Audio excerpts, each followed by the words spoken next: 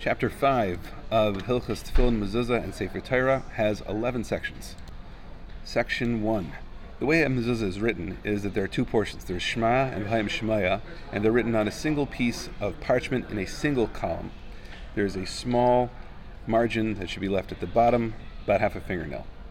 It's acceptable to do 2 or 3 columns. It's not acceptable to do in other shapes. If it was not written in order, that is, if someone did not write Shema first and then the rest of the section, it is not acceptable.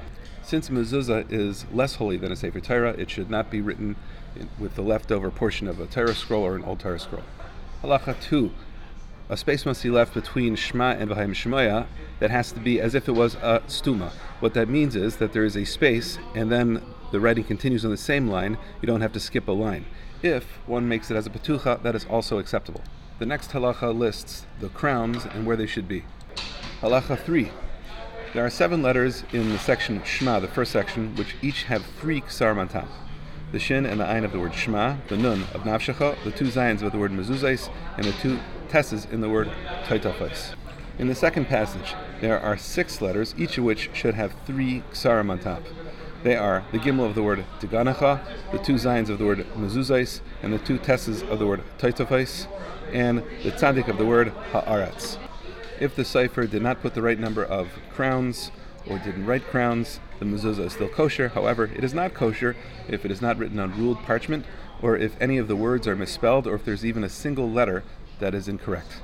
Halacha 4. Some have the custom of writing the name of God, Shin Daled Yud, on the outside of the mezuzah, on the space opposite the space left between the 2 passages. This is acceptable because it is written outside. Others have the custom of writing the names of angels or other psukim on the inside of the mezuzah. Not only is this completely incorrect, but these people do not have a share in the world to come. This is because not only are they denigrating a mitzvah, but they're also turning this mitzvah into a talisman.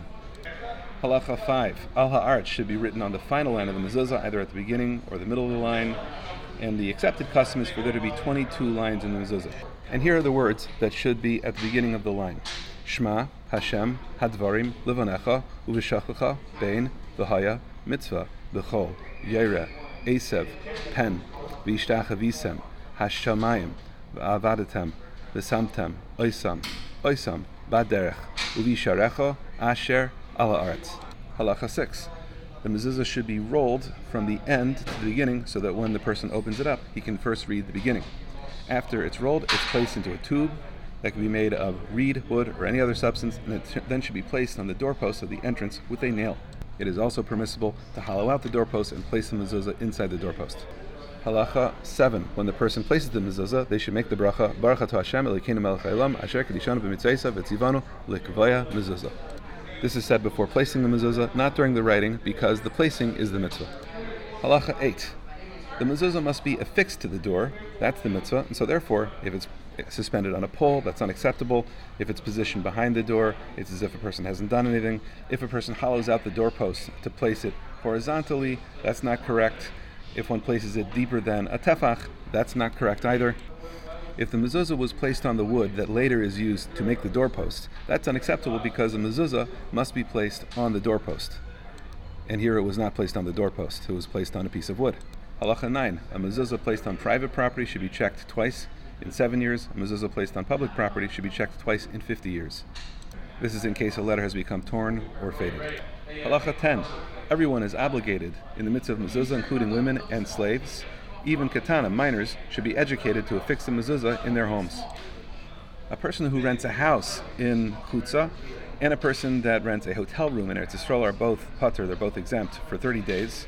But one who rents a home in Eretz Yisrael must immediately place a mezuzah. If someone rents a dwelling to another person, the tenant is the one who is obligated to put on the mezuzah. That's because the mitzvah is incumbent upon a person, not on the house. Nonetheless, when the tenant leaves the house, he should not take the mezuzah with them unless the house belongs to a Gentile. In that case, he should take it with him when he leaves.